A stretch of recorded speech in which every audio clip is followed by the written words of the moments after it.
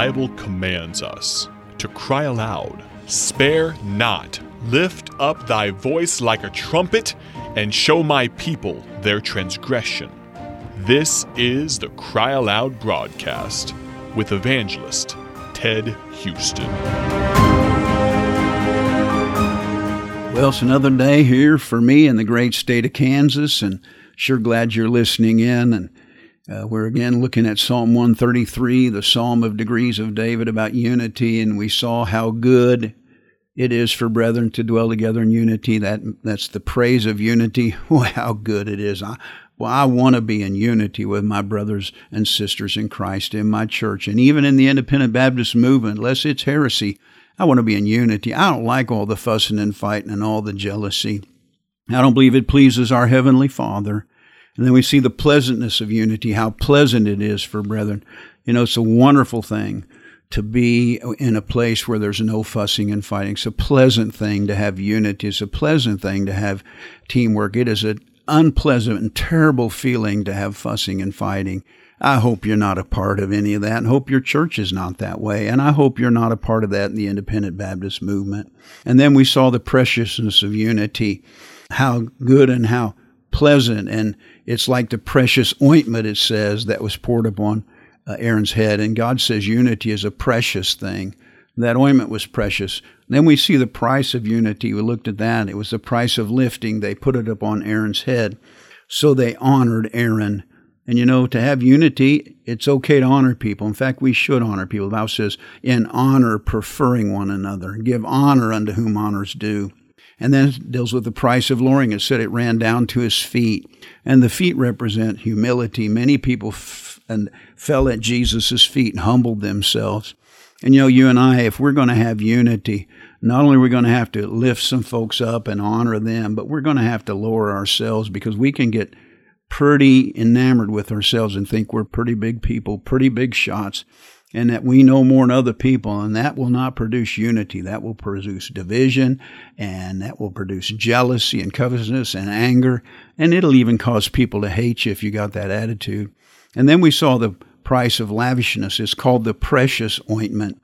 And we looked at the spices in our last radio broadcast, and all of these spices in today's economy would cost $4,907.29, and they took all of that extravagant spice, today's $4,900, and they dumped it all on Aaron.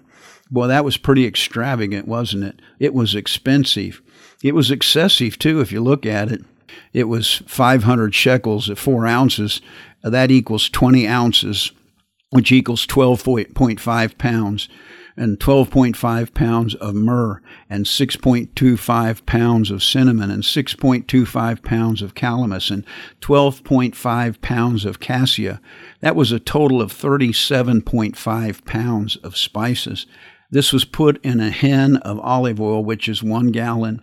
And so they took 1 gallon of olive oil, and they put 37.5 pounds of spices in there, mixed it all up, and then they dumped that whole thing on Aaron's head.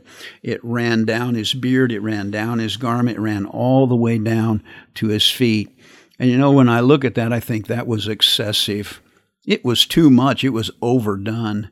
And yet that's what God says unity is like, and what it should be like, and how it should be brought to pass. It should be excessive. It should be overdone. You know, you and I need to understand something, that what God is trying to say here is we should go overboard to get along. We should go overboard to be at unity and peace. Blessed are the peacemakers. Well, I tell you what, don't do just enough to get along in your church and get along with the brethren. Don't do just enough to look or act like you're loving people. Unity requires that we heap tons of mercy, tons of grace, tons of forgiveness, and tons of love on others. You know, we should be always laboring to be a part of having unity with the brethren. If you're a troublemaker, if you're stirring up strife, if you've got a jealousy problem and a bitterness and anger going on in your heart, why don't you recognize that today? Why don't you ask God to forgive you? Why don't you repent of that and you become a part of this matter of dwelling together in unity? God bless you. Thank you for listening to the Cry Aloud broadcast with evangelist Ted Houston, produced by Bible Tracts Incorporated of Bloomington, Illinois. Visit BibleTractsinc.org for more information.